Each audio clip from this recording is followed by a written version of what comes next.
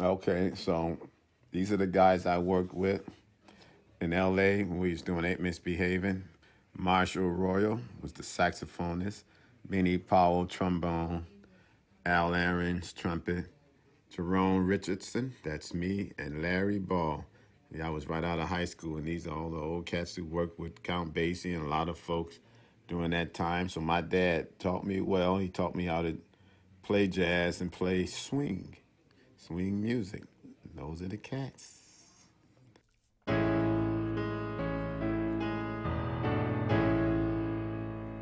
Somebody help me. I'm locked inside my fear and my sadness. Lost inside my head, I'm tossed and I'm torn. It's madness and I'm so confused. I needed your help. Somebody help me. The Skillet Show!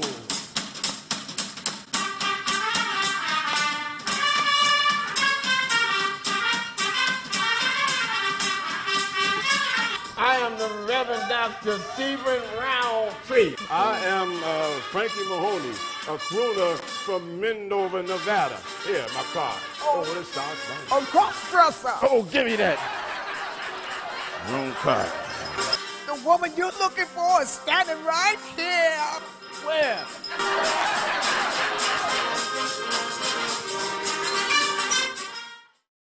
Ken's a playwright. I'm a playwright.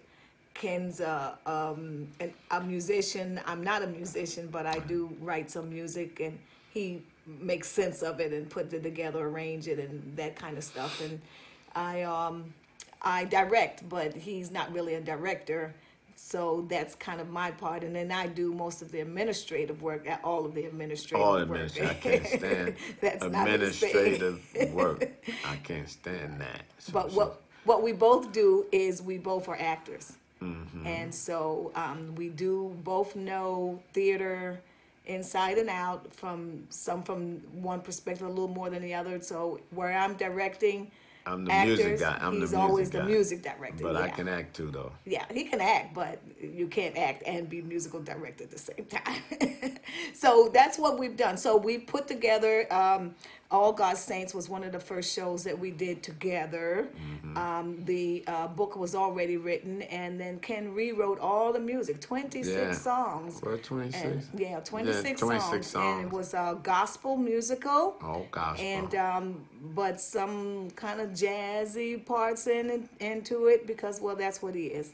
He's a jazz guy. We did it at the Producers Club. The Producers Club. Yeah, Producers Club. And that's the last time we did it. And we had all those people. I said, I'm not doing this again. Not with all these people. We had 26 so many. actors in all. Yeah, trying that to was get a lot. them acting, dancing, singing. And when you put a lot of actors and you don't have a budget, then you get what you can get. And boy, you got to work real hard to try to get everybody together in shape, harmonizing. It was no easy task. But we were able to pull it off. And we did more than 10 shows. And we did 4 or 5 different places where we kind of took the show around, and were invited to other places where we didn't have to produce it ourselves. So that was nice. We scaled it back and did a version called Martin's Song. One of the characters in All God's Saints Go to Heaven Not. Yeah, where we just focused on the main character with HIV/AIDS, and we promoted that as a HIV/AIDS. But it's a little better because you had less people. 4 people. Yeah, 4 actors, and it's much better to what's the word for it? To regulate. Well, it was easier to direct and work with, and right, get schedules, but I mean, you had to regulate all them choreography, folks, man. all of that kind of stuff. It was just so it was just 4 actors. 4 actors, and so we took part of the music, and Terry just focused on that one character, and that was a little better. And we did it at some churches and some HIV kind of things, and HIV promotions, and the good part about that is that we didn't really, as producers, didn't have to really come out of pocket because that was a producible show. That right, because they don't want a lot. Folks don't want a lot of people on the show. It's hard to get a show produced when you got 26 actors. It's a lot of work. So most shows that they produce is small cast. They want a small cast. They want to be able to go a lot of different places and not spend a lot of money. If they got to spend a lot of money, they're not going to deal with it. Well, not just that. They want something that's going to speak to people. And Martin's Song had a lot of pertinent storylines in it in terms of people at church working together, actually caring for each other, and as well as helping people. So you got somebody like Martin who was homeless and in need, and you got somebody in the church who's arrogant and their nose is all stuck up in the air and they feel like it's beneath them to deal with a homeless person. That's something that strikes a chord with churches. And so there was a lot of teachable moments in there, not to mention the fact that Iris House and other places that dealt with HIV/AIDS awareness were very happy to have us as part of their affairs and a part of their symposiums and workshops that they were doing to promote more awareness for African Americans, especially in Harlem, because that's where we did the show the most. Right, Harlem. Then we segued into, what did we do next? No, we did Bones Venture, which was a completely opposite. This was his baby. He thought it was just going to be a small little show. But it was a lot of people, and we had a lot of problems with that. Why did I let him? And the subject matter was a little... racy. Yeah, it's pretty racy about these two Polish guys who were... at a brothel. Yeah. Starting a brothel. Right. They were ex-porn... They were ex-porn filmmakers. Can't do that in church. Right. So it was limited. Then I had Jeffrey Owens help me with it. Yeah. And help me to really make the music much better. But we did that show too. We did that show, at the Hartley House. We did that show, but he kind of left me alone with that show a lot because he was traveling, doing a theater show, touring, and then I wound up doing the most of it. And he thought it was just going to be a small little show, but it wasn't. No, it's not. It was a big show. Another 24 people. 24. No, it wasn't 24. Yes, 12. it was. It was far more than that. I'll show you the. Well, anyway, we did that. We did a little reading. Then Jeffrey Owens helped me with. We did a reading later on when we revamped it. When he revamped it. Right, but then when they said that, God says, what do you have in your hands? So we did the Skillet and Booker. We had that school. A middle school called the Forward School of Creative Writing, Forward Film, Orchestration, Writing, Art, Recording, and Drama. And so when we were doing that school, the kids had to write all of the scripts from the 128 state standards. Right. Yeah. And so it was an educational program. And as principal of that school, I had the opportunity to act in, and that gave me a chance to get out from behind the desk in administration and do some acting. And that show was, we did about 14 episodes over 2 years, 14 or 15 episodes over 2 years.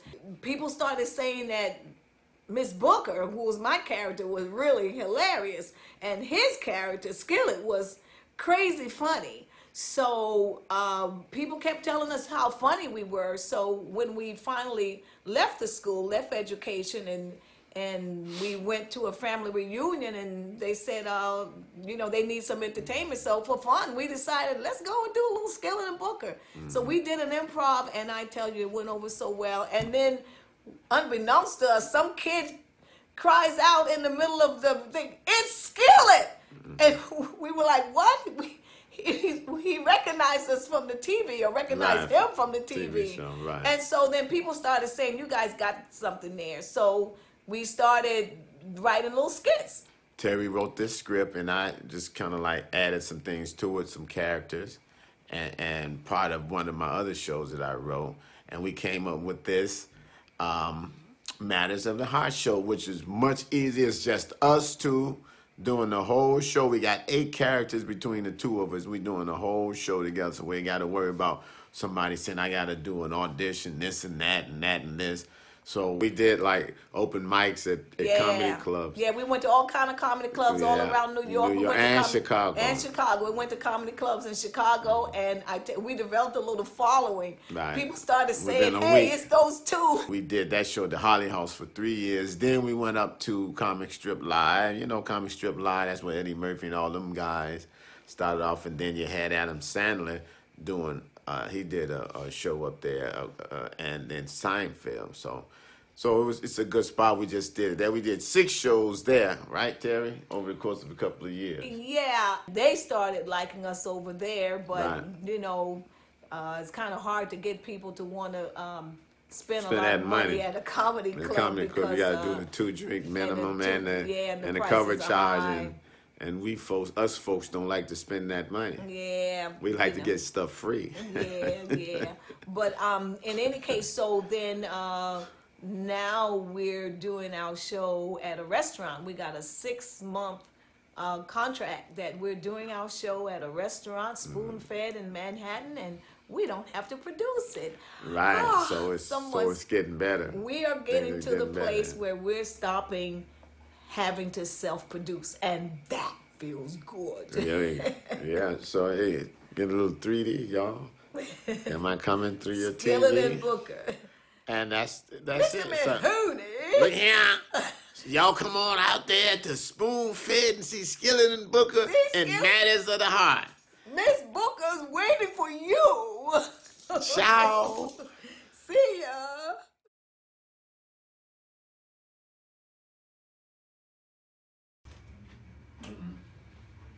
Sorry, I'm eating a little bit. Come here, let me show you this.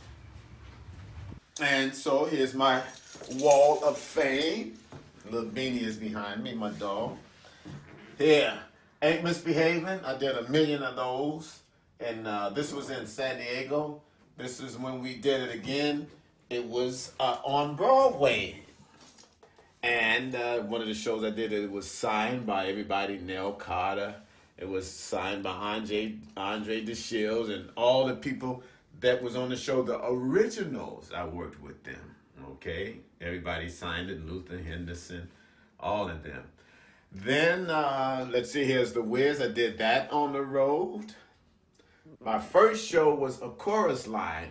I was about 18, 19 years old when I was doing that show.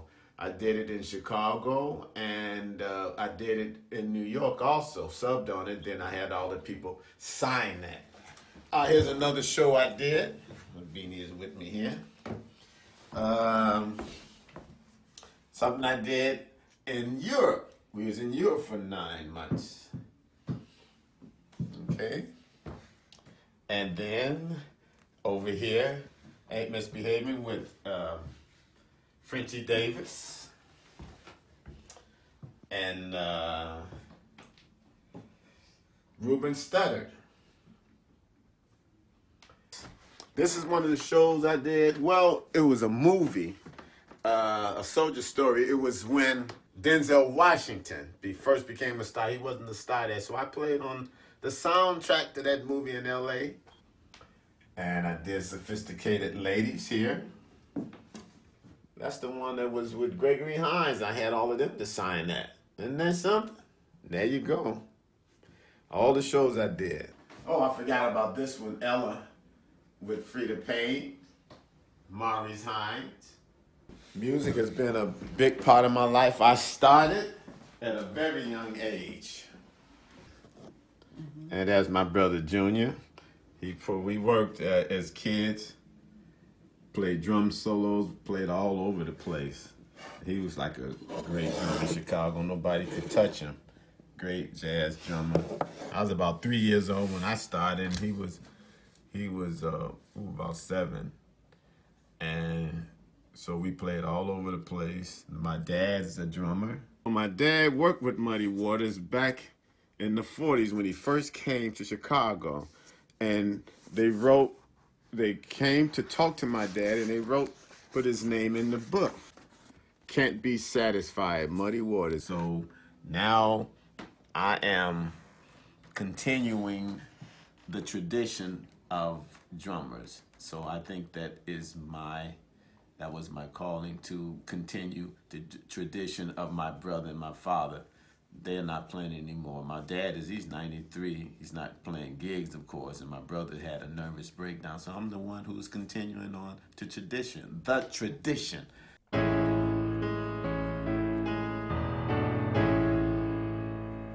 Somebody help me. I'm locked inside my fear and my sadness. Lost inside my head, I'm tossed and I'm torn. It's madness and I'm so confused.